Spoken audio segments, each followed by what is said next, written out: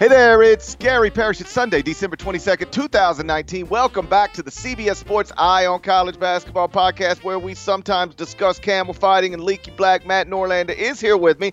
I'm still in Las Vegas. He's back home healing in Connecticut. And what a Saturday that was in college basketball. Villanova upset Kansas. Colorado upset Dayton. St. John's upset Arizona in the Chris Mullin Invitational in San Francisco. I told you to honor Mike Anderson. From this day forward, Mike Anderson will forever be known as King of the Bay. Hashtag Golden Gate Mike. Norlander, did you see what Golden Gate Mike did to Arizona on Saturday? I woke up to discover this, Parrish. I'm mending. Feeling a little better today, I guess, than the past 2 days. I think I might be able to one day love again. But I did not get a chance to see. I watched the start of the game, but I was done. So I was like, I got to call it and I'll see what goes down. But sure enough, damn, St. John's knocks off Arizona. Not even getting a return game, a one-time deal there. So listen, St. John's fans have obviously hit me up on this, and they wanted some more talk. I'm going to give them props real quick here because hey, I thought St. John's would be the worst team in the Big East. Maybe it still will be, but right now, Johnny's fans riding way high. I mean, 11-2, credit to you. You get a nice road, quasi-road, neutral court, whatever you want to call it, win against Arizona. What was it, a 3-point? It was something like 70, 60, 68, 70, 67, something like that. Got the win. What did you say, by the way? Hashtag Golden. What was it? Golden Gate Mike. Hashtag Golden. Mike Anderson, King of the Bay. Hashtag Golden Gate Mike. Okay. He's Golden Gate Mike. He went out to San Francisco, won the Chris Mullin Invitational. Johnny's fans, be optimistic. Enjoy this. You go 11-2 in your non-conference schedule. That's better than what anyone thought you were going to be in the first year under Mike Anderson. Only losses at home to Vermont by 2 and then against Arizona State. But overall, congrats on that. Arizona, we'll see. I still actually like them big picture, but not good to lose against St. John's on a neutral. So, yes, that was arguably, I guess, the biggest result of the weekend. Hashtag not really. But yeah, no, St. John's fans, I know you wanted even more analysis when we got to the mailbag from late last week. I promise you, if you guys continue to play well in a stacked Big East, and trust me, we're going to get to that later on this podcast, then we're going to get you. In fact, your first Big East game comes New Year's Eve against really maybe the best team in the league in Butler, and we're going to get to Butler. Don't you worry about it for the first time this season on the podcast.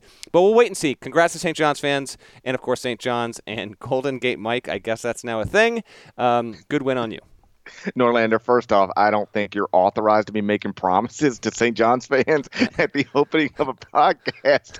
And nobody's worried about whether we're going to get to Butler. There's literally nobody listening right now who's like, do not underestimate the Butler fan base.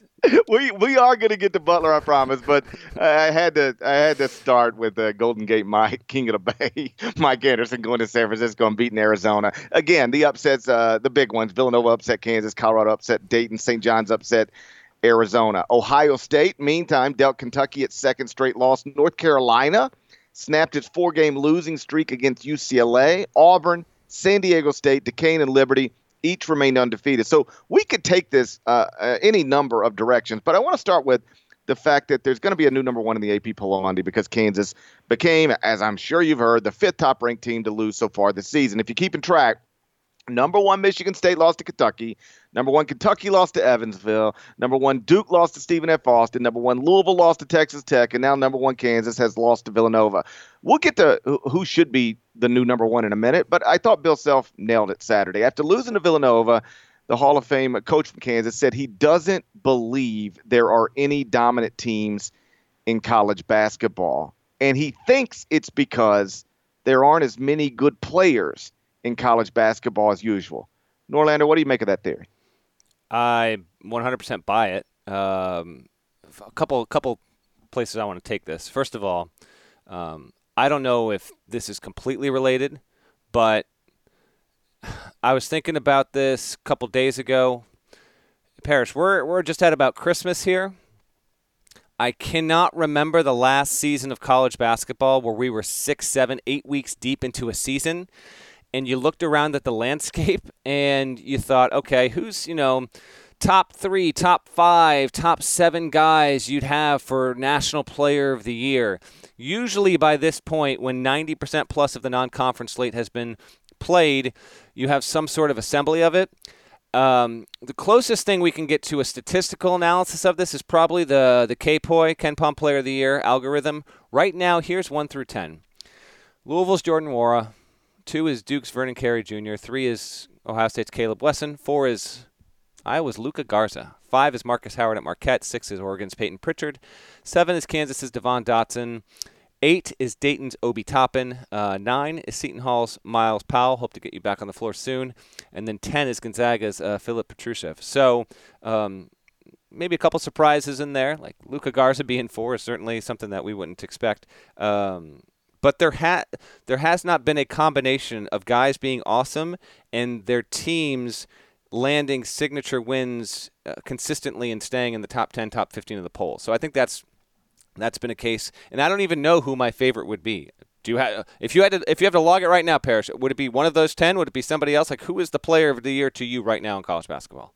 Well, first and foremost, I think you're right. Like, usually by this time there is an obvious guy, or at least there's 3 obvious guys. Yeah. But there's Zion has emerged by now. Adam Morrison and JJ Redick have emerged by now. Denzel Valentine, Buddy Hield, the year that they were both awesome by Christmas. It can sometimes be a 2-horse race. I get what you're saying. Right. And right now it's like, I mean, those are all nice players, but is if you had to name a National Player of the Year right now, you'd be like, I mean, you would, like with Zion, you'd go, it's clearly Zion Williamson. And if you had to do it right now, you'd be like, I guess it's Peyton Pritchard. I mean, I don't know. I mean, like right now, if I had to vote Player of the Year, I'd probably go Peyton Pritchard or Caleb Wesson, and neither one of them just jump off the page. Although Peyton has been terrific. He was terrific again on Saturday. He has been good. I'd be Wesson, Pritchard. Had Dayton won yesterday, it might be Obi Toppin. And they lost in a heartbreaker. I'll touch on that later briefly. The other reason is this. Now, I wrote about this in the lead up to the NBA draft in May. So what's happened here is, as the NBA has, I don't want to say loosened its guidelines, but as the pre-draft process has expanded and as two-way contracts and the money tied to them has become, more enticing, as players have found less of a stigma to potentially starting their careers in either the G League or even chasing playing for a foreign team for a couple of years before maybe hopefully breaking into the NBA, that has led to larger pools of players leaving college basketball early in hopes that they can make as much money as possible. And whether or not that's a good decision, I don't even think we really have enough data just yet. We might need a couple more years to really find out if that's a good thing or a bad thing collectively on the behalf of the players. But what it has led to is an unprecedented era in college basketball. And it's not just talented freshmen leaving. The issue here is that you have sophomores to be, juniors to be, and seniors to be who are leaving college basketball en masse more than ever before. Here are the number of underclassmen who remained in the pool to be selected in the 2019 draft after the NCAA and NBA deadlines came and went. In 2016, it was 59 guys. In 2017, it was 64 guys. In 2018, a significant jump, more than 20%. It went up to 79 guys. And then this season, 86 players who were not seniors, who were eligible to return to college if they so chose not to, pursued pro opportunities. And so even if you take, 4 of those guys, 8 of those guys, 12 of those guys, fringe prospects, whatever, that could have been top 3, top 5, top 10 guys in the league, depending on the league they're not in college basketball anymore. And so that's why I think collectively the talent has dipped and why we're seeing a little bit of what we're seeing this year. Those are my answers as to why college basketball is the way it is right now. I think that what you just touched on is certainly one of them. Let me circle back to, and when Bill Self said this, it's nothing that lots of people haven't said. Jay Wright literally said the same thing after the same game. There's no dominant team in college basketball. We've touched on this before, but just to update it, right now Ohio State's got the highest adjusted efficiency margin in the country. It's plus 27.69. That would only be tied for 7th last season. And if it ends up being the highest adjusted efficiency margin at the end of the season, 27.69. It would be the lowest best final adjusted efficiency margin of the KenPom era. So again, what does that mean in like real words? It means that the best teams in the country this season are not as good as the best teams we watch in most seasons. Beyond that, or if we're trying to figure out, okay, so what caused that? What created that?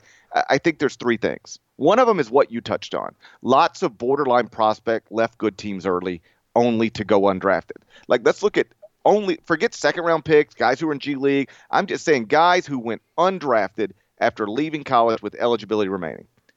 Like Tyler Cook could be at Iowa right now. Mm-hmm. How good would they be? This is the one. What if Jared Harper was at Auburn right now? Like, Auburn's undefeated. Yeah. Top 15 in the country. And they could theoretically have Jared Harper, who went undrafted. Zach Norvell could be at Gonzaga right now. Shamori Pons could be at St. John's right now. Naz Reid could be at LSU right now. All players who left school early and went undrafted. So that's some of it. There's more and better professional opportunities for borderline NBA prospects than ever before, and these players are chasing it and hopefully at least taking advantage of it. So that's one thing. The other obvious thing is that some of the best class of 2019 prospects either didn't enroll in college or have already quit their college team or they're hurt. Yeah. That's LaMelo Ball, R.J. Hampton, James Wiseman, Cole Anthony. That's 4 top 10 picks. 3 of them aren't in school anymore, and the others hurt and might not return to college basketball. So that's another factor. And then I think this is a factor as well.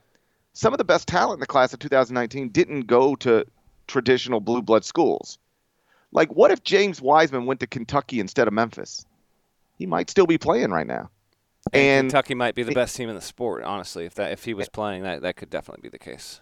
Right. You take those guards and you give it like that's besides the fact that Kentucky can't shoot or isn't making shots, the bigs are just like whatever for the most part. And you throw James Wiseman, like he was picking between Memphis and Kentucky. What if he picked Kentucky? Then Kentucky might look like a dominant team. What if Anthony Edwards went to Kentucky instead of Georgia? What if Isaiah Stewart went to Duke or Michigan State instead of Washington? And I'm not just throwing out random schools. Wiseman considered Kentucky. Anthony Edwards was picked Georgia over Kentucky. Isaiah Stewart was down to Duke, Michigan State, Washington. What if Scotty Lewis went to Kentucky instead of Florida? So I think those. What if all these dudes just went to Kentucky?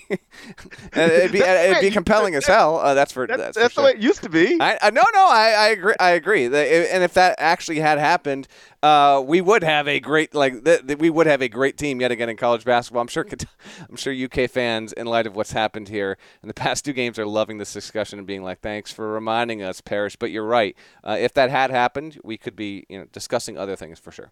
Yeah, like James Wiseman, Anthony Edwards, and Scotty Lewis at the very least were like down to the schools they picked and Kentucky, and they all picked the other schools, not Kentucky. Here's a question for you. Think about this.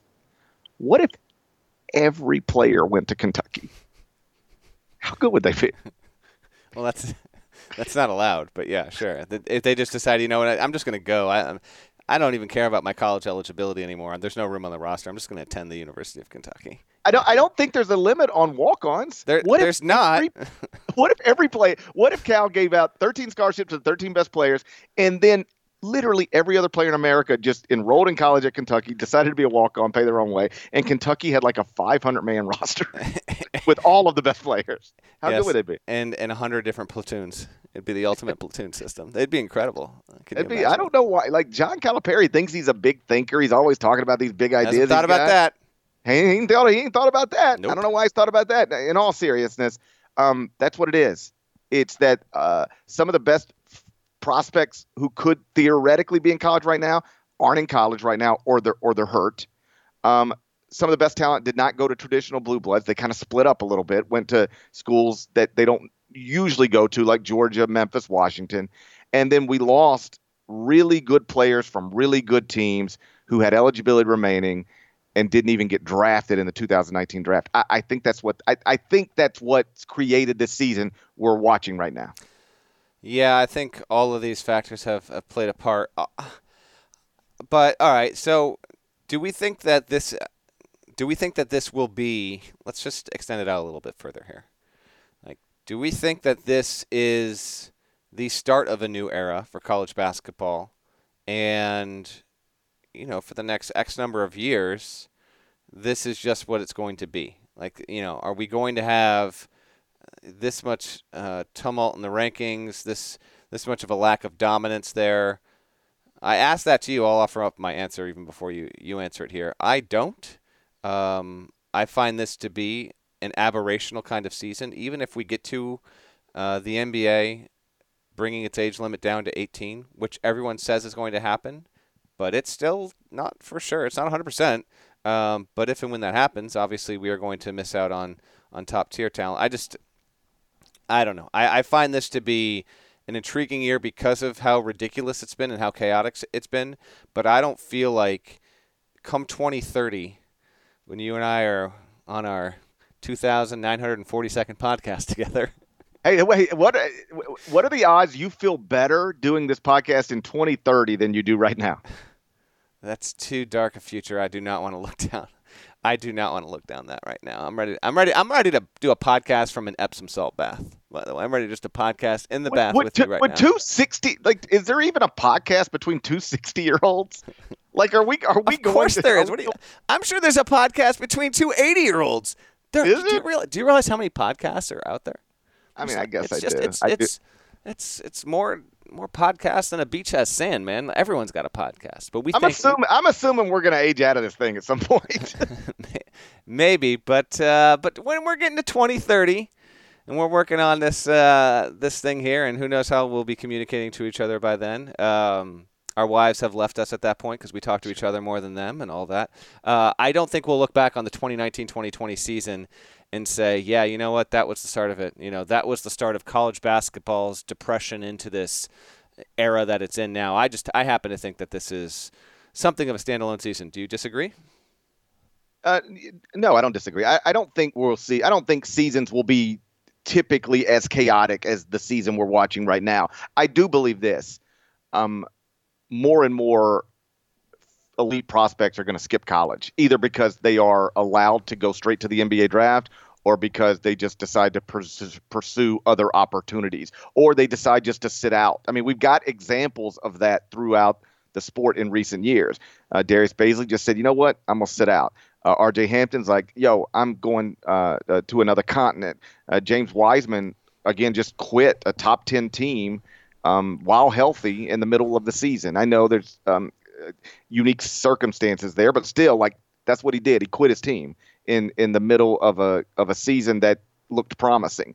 I do think all of that could lead to more of that type of stuff. And I do believe that players are going to leave school more often than they used to early, even if they're not projected to be in the NBA, because they'll just take advantage of some of these other opportunities that now exist. Like we've talked about on previous podcasts, it used to be people would say, if you're not a first round pick, you need to go back to school. And then it was like, you know what? If you're a second round pick, you're probably getting a guaranteed contract in some form. So like, if you're going to get picked and you want to go. And now it's like, okay, you might not get picked, but even if you don't get picked, you can still maybe get a two-way. So I think the pool of players that are, I talked to coaches about this before, and this is what they'll tell you, or this is what I told them, and they agreed.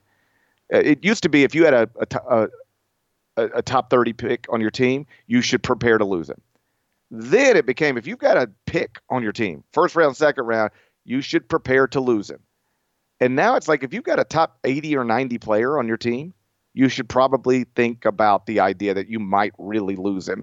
That has changed, I believe, over the past decade. And I don't know that it'll get worse, but I don't see it flipping around and going the other direction. Maybe not. Maybe not flipping, but I do think that because we've seen. Hey, Parrish, remember we were like, we think we can do this podcast in 40 minutes before we started recording? No, that's not going to happen. We're at 20 minutes. We got plenty to touch on, so I'll be quick with this. Because we've now seen this weird quasi-about face with Mark Emmert, who's like, we need congressional oversight on name, image, and likeness. And, like, his tune hasn't changed, but he's singing in a little bit of a different key here, is Mark Emmert. I think that we'll get enough NIL stuff on the table that still because I think, existentially, when we're talking about college basketball and what it can be and how it can entice players and be the best product possible, and obviously a very competitive marketplace, the NIL and its rights to players is not insignificant. In fact, it might wind up being one of the more significant things. And so I think by 2022, 2023, we could have a system in place that it might just be enough to keep some of those guys that were on the fringes to return. And I also think that Wiseman is a unique situation that won't be duplicated. LaMelo Ball is a unique situation that won't be duplicated. Two of the top 3 projected picks in the draft. We're not going to have, even if there is a dad out there of a pair of brothers or 3 brothers, and they're all 8, 10, and 12 right now, that's just not going to happen again. So I do think that those circumstances are specific to this season. I know what R.J. Hampton did. I still think that there's a strong possibility we'll get another R.J. Hampton come next April, May, June. But I'm more inclined to believe that the tide will rise again with college basketball in the next year, 2 or 3. I hope you're right. Let's move on. So I was inside T-Mobile Arena on Saturday for Ohio State's 71-65 victory over Kentucky. We're going to get into that next, but first, check this out. Are you looking for a new basketball shoe? If so, this is Gary Parrish here to tell you that the New Balance 2-Way V4 features the groundbreaking use of fuel cell technology with fresh foam, creating the ultimate combination of rebound and cushioning. Every step feels explosive and dynamic, and the upper construction features a lightweight textile that's supportive and breathable. So whether you're hitting the clutch shot or locking down the opposition, the 2-Way V4 gives you the tools to play at a high level. Learn more and purchase the 2-Way at newbalance.com. The all-new Hyundai 2024 Santa Fe is equipped with everything you need to break free from the dull work week and embark on an adventurous weekend with your family. The Hyundai Santa Fe's features like available H-Track all-wheel drive, standard third-row seating, available dual wireless charging pads. You've got the H-Track all-wheel drive so you can take on those dirt trails and kick up some mud. Or the third-row seating gets your whole family in to experience the thrill together. The dual wireless charging pads make sure that no one gets stuck in the great outdoors with a dead cell phone. Think about those adventurous activities you can do. Like me, taking a ski trip up with the family, maybe going on a camping expedition, anything and everything. Learn more about the all-new Hyundai Santa Fe at HyundaiUSA.com. Call 562-314-4603 for complete details. So the CBS Sports Classic was Saturday here in Las Vegas. Kentucky shot poorly from 3 again, and Ohio State won despite Caleb Wesson fouling out with 3:30 remaining. Again, final score, Ohio State 71, Kentucky 65. I wrote about the game, so folks who read probably know what I thought. So let's start with you, Norlander. What's your main takeaway from Ohio State's win over Kentucky on America's most watched network, the Network of Stars? Main takeaway, Kentucky is not as bad as the general public and maybe its fan base might fear. I thought it actually played a relatively good game. It does have issues, obviously, with its shooting, but Ohio State, I actually thought Kentucky played here's the deal. I thought Kentucky, soup to nuts, played a better game relative to what it's played the entire season. Like, for what Kentucky's been, I thought Kentucky played like a B-plus game. For what Ohio State's been, I thought Ohio State played like a B-minus game. And it's a statement on both of those teams this season that even though that was the case, Ohio State still won and covered the spread. Shouts to me. I don't know how well I did on the picks, but I think I beat you. I do know, by the way. Do you want to know? I haven't. I didn't check. What is it? You went 4-1, and I went 1-4. There we go. There we go. All right. Okay. So I did know that I picked. I'll go ahead and give you the updated tally. You are now 19-15-1, and I am 13-21-1. It's not over. It's a long season ahead. What was the one that I missed then? What was the game I missed and you got right? You picked against your Butler Bulldogs. I did. Ugh, how dare I? What's the matter with me? So, but anyway, just to tie a little knot on my thought there. That was my overall thought. I thought, you know what, Ohio State could be up by like 15 here, and it just a couple reasons why. I know it was a little bit of a skittish whistle, and then Wesson fouls out when he shouldn't have even gotten that fourth foul to begin with, but whatever. But I think I generally still like Kentucky. Nate Sestina playing the way he did, stepping out, shooting threes. They need him. Like, that was another thing. It's like they need him to be that guy if they're going to win the SEC. They don't only need him. They need him to be that, like a pick and pop stretch forward. If they can't get perimeter shooting from their guards, they got to get it from somewhere. And he shot 40% last season at Bucknell, Ray Bucknell. Yeah. I think John tapped into something yesterday, and I believe it's why he was in pretty good spirits even after going 0-2 in Las Vegas. I know he didn't want to lose either of those games, especially the one earlier in the week, but I think he watched his team go toe-to-toe for roughly 40 minutes with one of, if not the best team in the country, and he figured out where he can get shooting from, and it might be from his grad transfer from Bucknell. He was huge, and he's back after missing a couple games due to injury, and if Hagans can play close to what he was yesterday, I thought he had his moments. I still need a little bit more out of Maxey. Quickly at a couple of bright spots, because ultimately, Nick Richards, E.J. Montgomery, Khalil Whitney, just Keon Brooks, they're not – I don't know if any of those guys are going to become – I don't know if any of those four guys will have a game this season where Kentucky fans at the end of it go, we won the game because of the way that Nick Richards played for 31 minutes, or we won the game because of the way that E.J. Montgomery played for 26 minutes. Same with Whitney, who is going to probably be one and done regardless, but Whitney's just a total jag on this team. He is. Why is that funny? It's nothing against him. He's going to be a millionaire in 7 months, but he has not been an impact guy on Kentucky whatsoever, and I'm not even seeing first-round stuff so far. So I'm just saying, to me, Hagan's been fun. I would argue this is the worst group of bigs Cal's had since he's been to Kentucky. It's hard to argue against that. And so how about this? Okay, let me just lob this back at you. I'm still in on Kentucky, relatively speaking. And by in, I would say I've seen this show before to a certain extent. They still wind up getting good seeds. They have a presence in March. I think they're going to be a top 2 team in the SEC. I think that's going to be the case. But how is that going to be the case if what you said is true and we are headed that way? If the front line here of Richards, Montgomery, if you want to include, you got to be fair, include Sestina in there, but he's not asked to do the kind of things that Richards, Montgomery, Brooks, Whitney's obviously a tweener. I wouldn't put him on the front line. But if that's true, and something you got to here, and you can expand on this, if that's the case and they're just this horrendous from three-point range, then how could Kentucky possibly be what we think it should be? If you're that bad from the perimeter on offense and you don't have reliability in your front court, then and you're 8-3 and you have one good win, then maybe we are still just kind of psyching ourselves up and giving credit to past teams, and we'll get to early March and say, no, this was actually the evidence was in by December. We just didn't want to believe it. I will still go contrary to what I'm just stated here, but Parrish, are you more likely to sell on Kentucky at this point, given what we've presented here in the past 3-4 minutes? I'm not selling. I would buy them at this price, the price that people are starting to wonder if they'll even make the NCAA tournament. I actually don't know if people are wondering that. I shouldn't just say that. But listen, they are not in the top 25 and 1 anymore. I don't know whether they'll be in the AP poll, but they shouldn't be in the AP poll. And so given that I could buy them at an unranked price, I would buy them, not sell them here. They're still top 20 in defensive efficiency. They still got maybe not typical great Kentucky talent, but they still got more talent than most.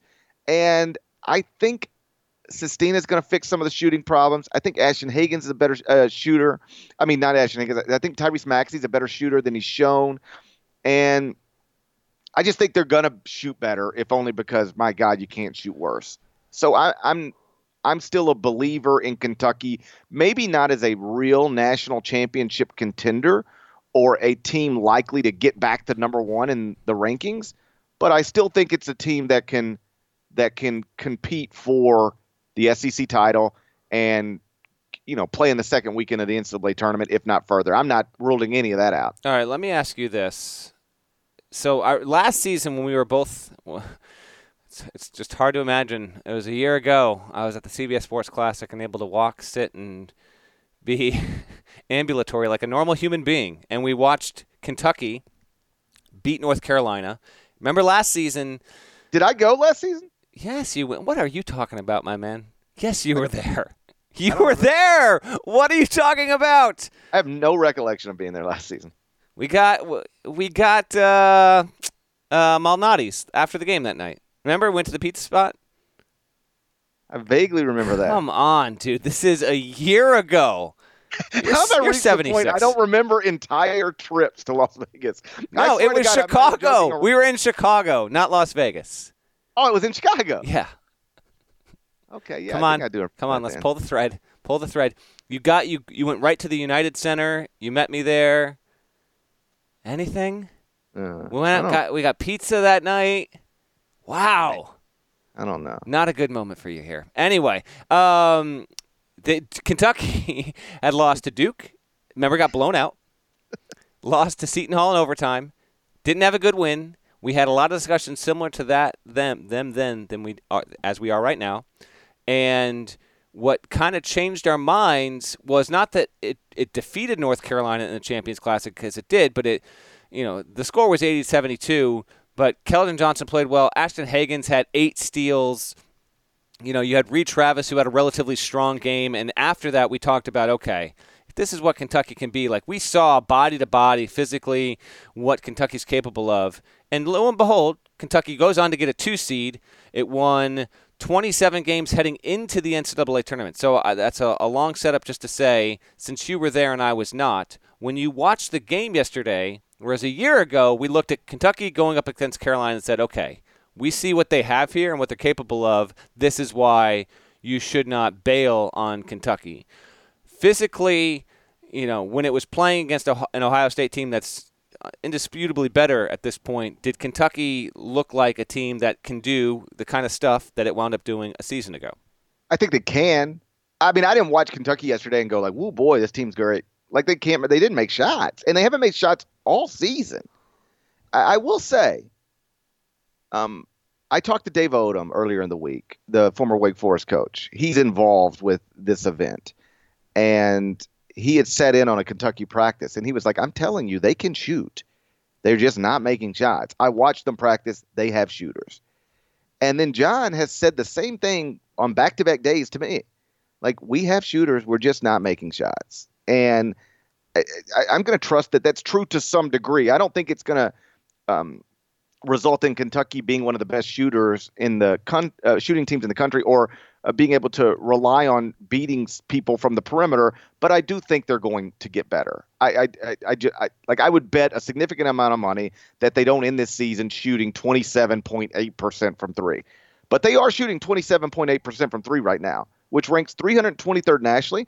And I looked this up last night, I guess, when I was writing the column. There hasn't been a team in the past 9 seasons make the NCAA tournament while shooting below 28% from three.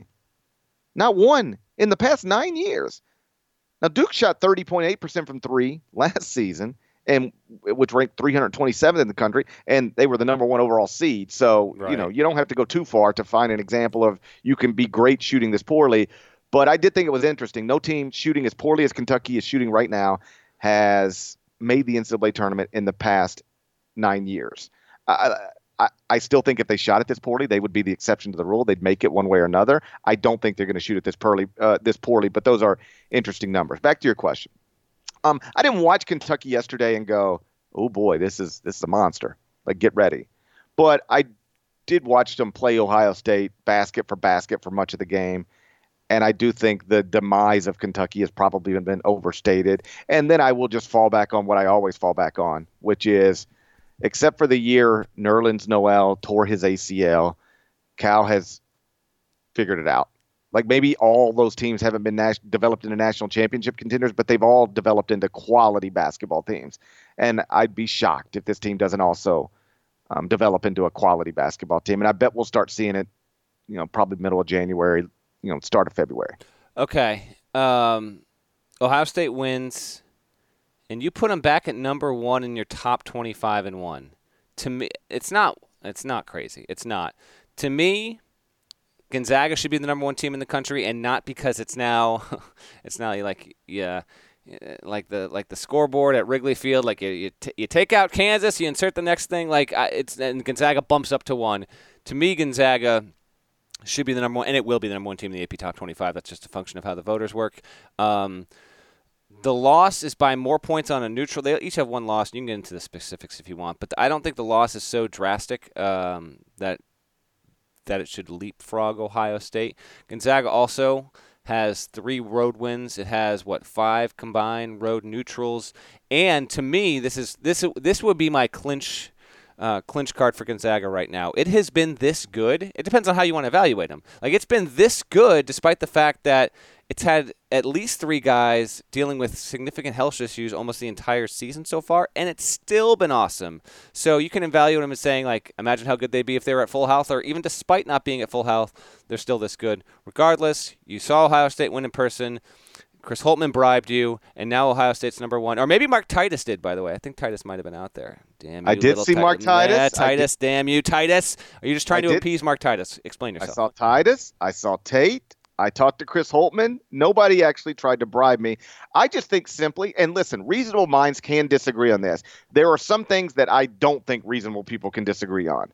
But on this, should it be Ohio State or Gonzaga, reasonable people can disagree on it. I simply think Ohio State's got the best body of work. They're 11-1, 4 top 40 KenPom wins. Gonzaga's got 3 top 40 KenPom wins. But yes, I know before somebody screams it, if you take it up top 50, then they both got 4. But you frame it however you want to frame it. If you frame it that way, Ohio State's got 4 top 40s. Gonzaga's got 3. They are the only 0-loss team or 1-loss team in the country with 4 top 40 KenPom wins. Those wins are over Villanova, Kentucky, Penn State, and North Carolina. And then this matters. They won those games by an average of 22 points. They won 3 of them by at least 25. And they are also number 1 at KenPom. And the loss obviously came at last Sunday night at Minnesota. We'll never forget it. But their second best scorer did not play. So their loss is a shorthanded loss. Whereas Gonzaga's loss, I mean, I went and double-checked just to make sure everybody who matters played. And so when you throw all that into a pot, I just decided I think Ohio State's got the best body of work. But if the AP poll has Gonzaga number 1 on Monday, I'm not going to go through, find everybody who voted for Gonzaga and write 700 words about how dumb they are. There's nothing dumb with Gonzaga being number 1. Yeah, and the margins are slim, by the way. I mean, Ohio State is number 1 in America in average scoring margin, 21.8. Number 3 is Gonzaga at 20.1. Number 2 is actually the team that I would probably put third. San Diego State's 12-0. Its scoring margin is 20.8 so far this season, so that's 1, 2, 3.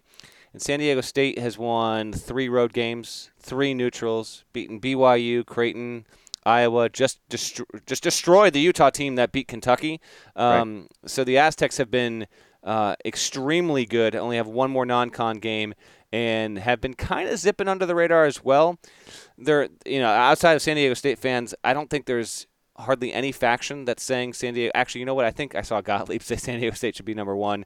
But the resume is actually fairly strong, and I checked the net rankings before we started podcasting. It had not updated for today. San Diego State was number 1 in the net earlier this week, and then it flipped Friday, I believe.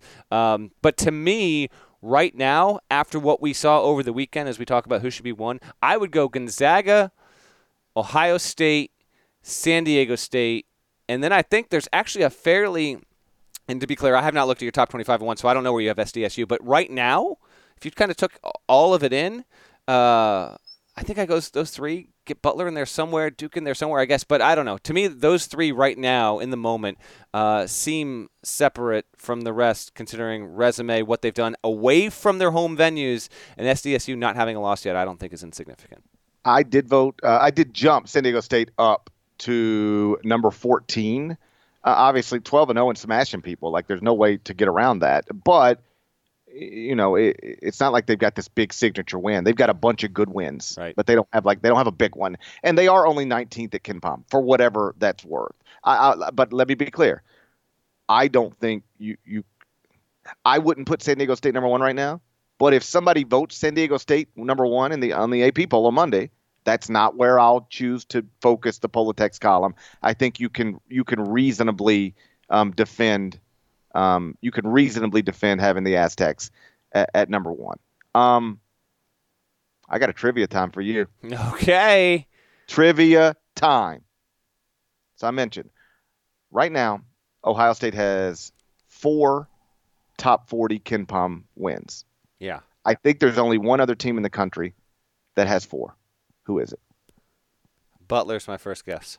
Butler is an incorrect answer unless I didn't check them correctly. Okay, check them out. So let's double check. Butler has 2 top 40. My next guess is, and this probably isn't it, my next guess is Duke, because when the net rankings debuted, Duke was the only team in America with 4 quad 1 wins in the first version of the net rankings. Is Duke the correct answer? Duke is not the correct answer. Duke has 3. Duke has Kansas, Michigan State, and then Georgetown, which is ranked 39th right now. All right, give me one more guess here. My last guess, I want 2 guesses, I lied. My next guess is Baylor, because they've been sneaky good here. Are Scott Drew's Baylor Bears the correct answer? Baylor is not the correct answer. Baylor has 3. Those 3 wins are over Butler, Arizona, and Villanova. And then my last guess is even with the loss on Saturday, and that was like a weird game, but worth watching, Kansas-Villanova, the reverse bang from Jay Wright. Actually, the camera caught him afterwards saying it's no good or something on the on Dotson's layup attempt. I got to get a camera on Jay Wright's face no matter what, if it's a one-possession game, to end it. I believe that the net ranking has the Kansas Jayhawks with a top 3 non-conference strength of schedule. So based on that number, not KenPom, but that number, I'll say that Kansas has 4 top 40 KenPom wins. Am I right? Is that the answer? That is not the answer. Had they beaten Villanova, had Devon Dotson made a free throw or made a runner at the buzzer, they would have 4, but they have 3 right now. The 3 are over Dayton, BYU, and Colorado. The correct answer is the Oregon Ducks. Oh. Okay. They've got 4 top 40 wins. They've beaten number 13 Michigan, number 22 Seton Hall, number 30 Memphis, number 34 Houston. So that makes Ohio State, like I said, the only 0-loss or 1-loss team with 4 top 40 KenPom wins, because Oregon, of course, has 2 losses, those losses that it took in the battle for Atlantis. Quick story. So I'm talking to Adam Jardy, who covers Ohio State for the Columbus Dispatch. I think you're going to tell me what I already know, but go ahead. He said in a press conference. I have the audio. I have the audio. You have the audio? Yeah, I have the audio, but it's too low to play. I was going to surprise you on a podcast like 3 podcasts ago, but unfortunately the audio is too low. Like, I can't even jack the audio from it. It would be it's a too drastic between what our volumes are as we talk to each other right now. I'll send it to you. Yeah, I have it. Yeah, go ahead and tell the listeners what Adam did, because it's tremendous. In a press conference at Ohio State, and I wasn't clear if Adam asked or if somebody else. No, asked. he asked. Yeah, he asked. It was Adam. Okay. And then someone tried to clarify Adam's question, and Adam's like, "No, that's not what I'm talking about." Anyway, go ahead. Yeah, the question was, did you hear what Gary Parrish said about your style of play? And then goes on to eventually tell Chris Holtmann that I said on the Ion College Basketball Podcast that I'm sexually attracted to Ohio State's style of play, which is an all-time, like, that's when I need to remember, like, people listen to this because I'm just having a good time most of the time, goofing around about being sexually attracted to Ohio State's style of play. And next thing you know, Chris Holtmann's having to answer questions about why I'm sexually attracted to his style of play. So I knew that he had been asked about this. And I intentionally did not give you the heads up on it because I was wondering, and it obviously didn't. I was wondering if he was going to address it with you before you started rolling on HQ, when you had to interview him for HQ. But mega shouts to mega Oasis fan Adam Jardy for asking that question. And there's some other reporter that tries to, like, clarify the question in different terms, and then Adam's like, no, that's not what I'm talking about. No, the thing that I don't know if I can repeat it for public consumption here, but Gary Parrish was extremely complimentary in your style of play, Chris, and then he asked if Chris had heard it, and Holtmann said something to the effect of, like, I did not. Obviously, Gary Parrish does a good job promoting the sport. Love his coverage of the game, like so many of you, but I did not. But yes, that is. So if there's any other teams that listen, here's what we need to do. We need to find a list of the teams whose style of play on either end of the floor, you find yourself sexually, like, really on a carnal level. You find it irresistible. We'll get that list out.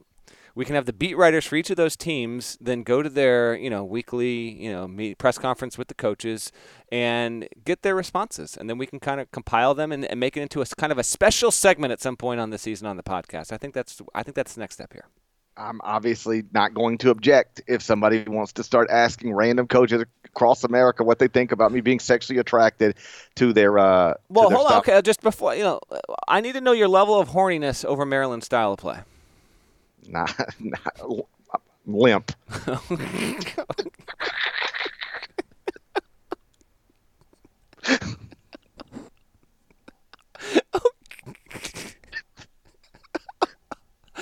Oh my God! All right, moving on. Anthony Cowan doesn't do it for me. What do you want me to say? What do you want me to say? It's been a sexual. You're trying to get me to pleasure myself to Anthony Cowan, and I can't do that. I can't do that. That's not something I can do. Maryland beat writers, you're off the hook. Beat writers. Okay. Maybe it's time to move on. Yeah.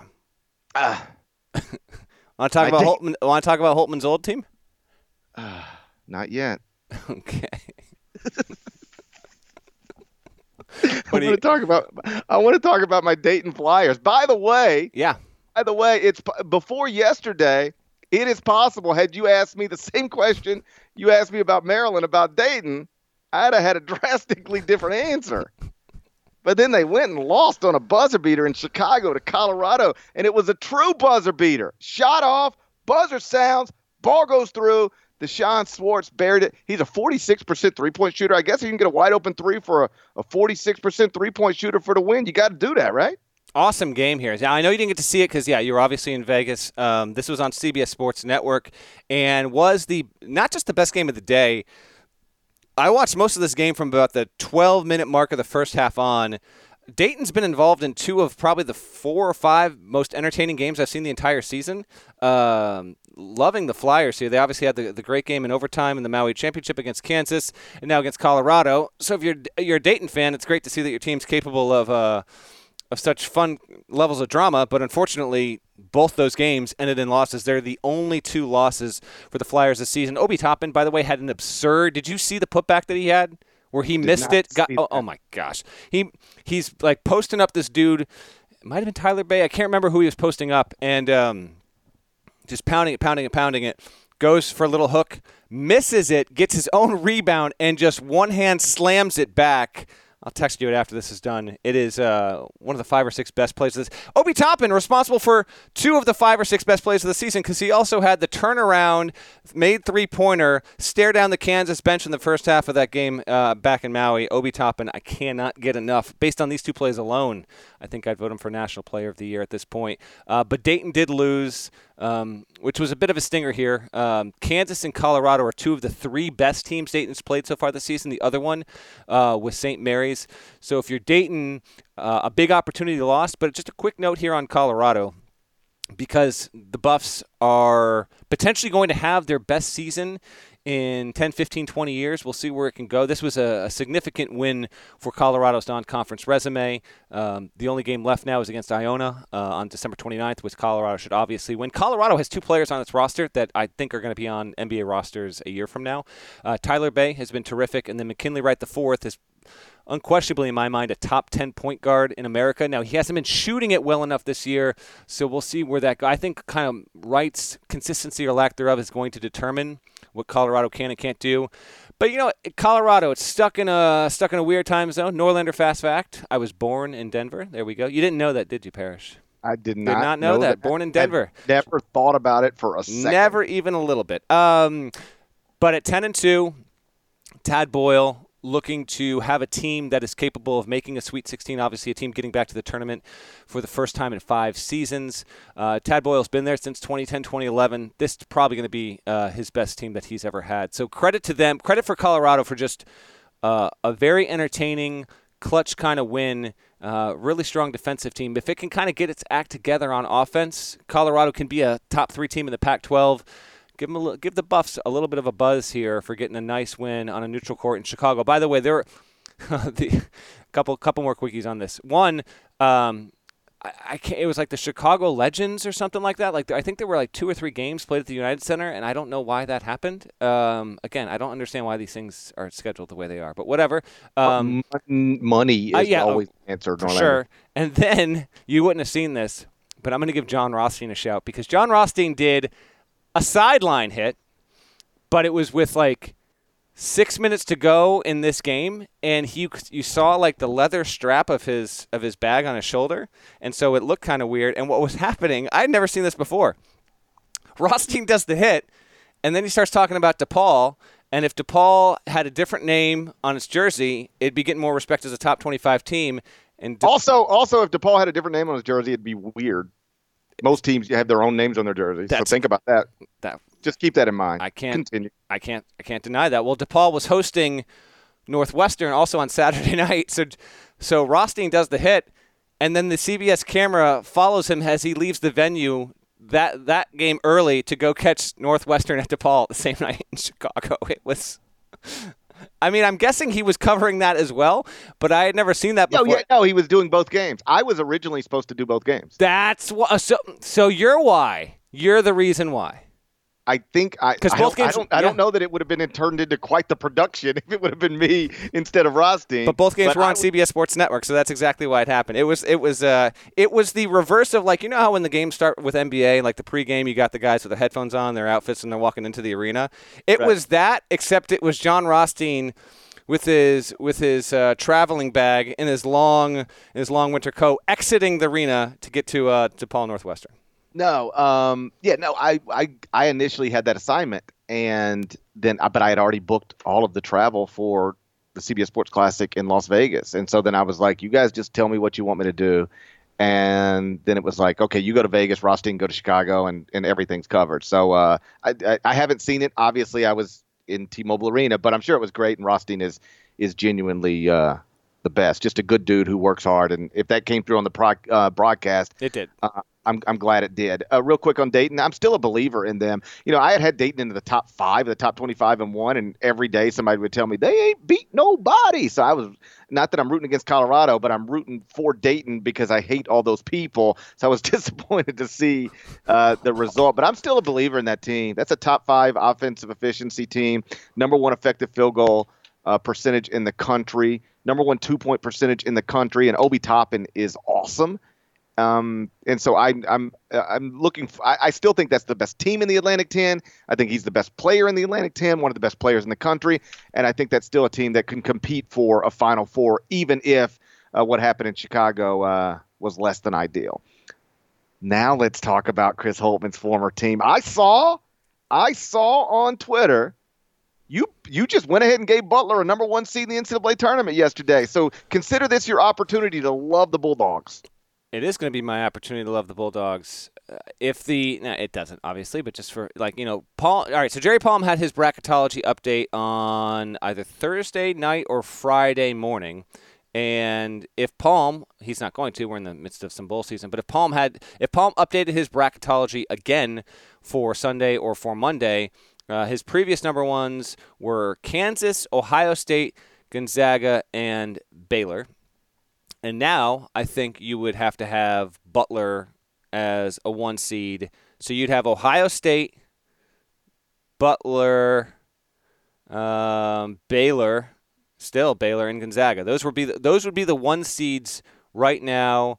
2's probably Louisville, Duke, Auburn. I think I would go San Diego State, and given where they are in the net rankings, that San Diego State would be a 2 seed right now. So just some credit here to Butler, 11-1, the only loss to another projected 1 seed at Baylor by 1 point. Has won 1 road game and 3 others away from home. Doesn't have like a massive signature win, although a little bit bumpy late against Purdue. It like clearly dominated Purdue, which before the game Purdue was 7. And Butler was 8 in KenPom, and after that Butler went to 7. Purdue, despite being 7-5, is 11th in KenPom right now, and it's not just KenPom. Torvik has Purdue at 11 as well. The preseason influence on those rankings is kind of remarkable. I mean, Purdue is ranked ahead of teams like 1-loss Virginia and 1-loss Wichita State, 2-loss Penn State, undefeated Auburn in many instances. Purdue's kind of a funky deal overall. But credit to Butler for an outstanding start. Obviously one of its best starts in school history in non-conference play. LaVall Jordan and his staff are doing a great job. This is his third season with Butler. Made the tournament year one. Last season, way down to the point where it's sub 500, and Butler was not projected by anyone, really, outside of Indianapolis as NCAA tournament quality. That hasn't been the case. Kamar Baldwin's been very good. Bryce Golden has been an emerging player down low, and it's been nice to see. Sean McDermott continues to be a sniper. In fact, I forget what game it was. It might have been Florida, it might have been Baylor, but McDermott went out with a really ugly-looking injury earlier in the season to the point where when he left the game, again, this is the fifth instance we've seen of this, but when it happened, you thought, oh, great. Sean McDermott, he's going to be out for who knows how many games. He came back in the very same game, has been outstanding. Top 15 on offense and defense in terms of efficiency are your Butler Bulldogs. Credit to them. Have a claim as the best team in the Big East heading into league play. We'll wait and see if that's the case, but they deserved a little bit of shine, and so some shine they will get after beating Purdue in the Crossroads Classic on Saturday. It looks like there's only 5 teams in the country that are top 15 in both offensive efficiency and defensive efficiency right now, and one of them is Butler. The others, if you're curious, appear to be Ohio State, Duke, Louisville, Kansas, and then Butler as well. So that's nice company for the Bulldogs. 11-1, 5 top 55 KenPom wins. I don't know if when we look up on Selection Sunday, they will actually get a 1 seed or even be in the conversation to get a 1 seed. But if you're trying to figure out who's done the most work between the start of this season and Christmas, Butler's right at the top of the list, or certainly near the top of the list. It is super impressive stuff. All right. You ready for our Sunday podcast review? Let's give somebody a shout. And just a reminder to our listeners, so normally we have a Wednesday episode, but Wednesday is Christmas. We're not going to record on Christmas, and we want to actually give you something in time for your commute if you happen to be traveling to see friends or family on Christmas Eve. So the plan is to record an episode on late Monday night, give you something for your commute, and we are still going to take mailbag questions. So go to the Apple Podcast review section, ask us a question. Our next episode, since there's going to be almost no games of note that are going to be played, and we think the storylines will be low, we're going to take a look back at the year in 2019 in college basketball, share some of our favorite memories, interesting notes, some of the biggest stories, kind of look back, give you a College Hoops 2019 year in review, if you will. So we'd love for you to go and rate and subscribe to the podcast and Apple Podcasts if you have not already done so. And even if you have, please submit a question, and why not? Make it themed toward the year 2019. Ask whatever kind of question you'd like, but if you'd like to do that, we can certainly incorporate that into our next episode as well. Hope you're having a happy and wonderful holiday season. Thanks for taking the time to spend with us. We'll still have you covered with 3 podcasts later on this week. And as always, appreciate you listening. Remember, I tell people that if you go to the CBS Sports Eye on College Basketball page over at Apple Podcast, you leave a review, 5 stars and a nice comment. I'll pick one each week, and maybe you can get shouted out like Larnell. So here we go. This one comes from Vic, and here's what Vic wrote. Vic wrote, I've been a huge college basketball fan my entire life. Took me 23 years to find this podcast, and the rest is history. I've listened to every episode for the last 2 years, and Norlander and Parrish. Hold up, Vic. Let's flip those around. Flip those around. I've listened to every episode for the last 2 years, and Parrish and Norlander are the highlights. If you want to alter what the man said on a podcast review, that's just your choice. But you might alienate future listeners from saying, "Why am I going to provide a review if Parrish is just going to change what I wrote?" That's all I'm saying. That's fair. Okay, I'll read as is. But going forward, new rules. If you're going to name us both, my name has to come first. Okay, dude. I'm walking on one leg, and your name's got to come first. Sounds like a fair trade. I'll restart from Vic. I've been a huge college basketball fan my entire life. Took me 23 years to find this podcast, and the rest is history. I've listened to every episode for the last 2 years, and Norlander and Parrish are the highlights to my week every week, yes, even in the offseason. And these guys make any news exciting regardless of how slow or uneventful the news circuit is. Only suggestion for y'all, be nice to us Kentucky fans. We're just a passionate people who live and die for basketball season. That's from Vic. And I will say that Kentucky fans get a reputation of being the craziest. I don't even know if they're the craziest. There's just so many of them that their percentage of crazies is higher than they have just in terms of volume. They have more crazies than anybody else, but I don't find them necessarily to be any crazier.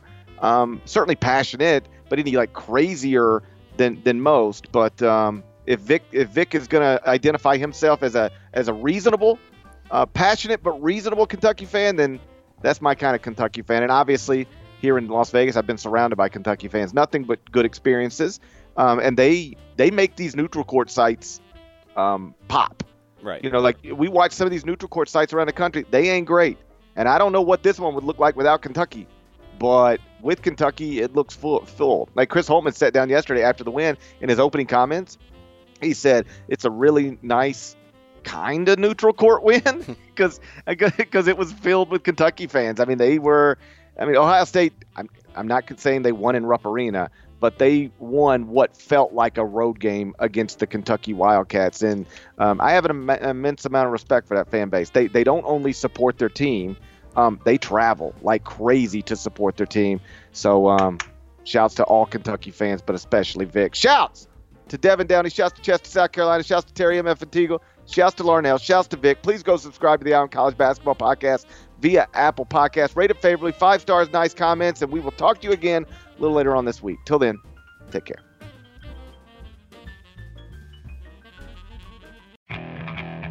Okay, picture this.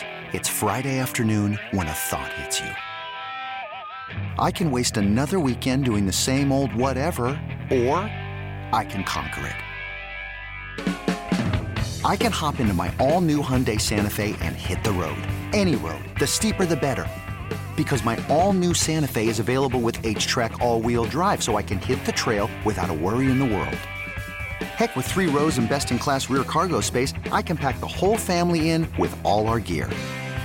We've got available dual wireless charging for our phones, so we'll never lose touch with civilization, and we won't lose touch with the primordial power of Mother Earth. So which is it? Waste the weekend or do something a little more epic? And conquer it in the all-new Hyundai Santa Fe. Visit HyundaiUSA.com or call 562-314-4603 for more details. Hyundai, there's joy in every journey.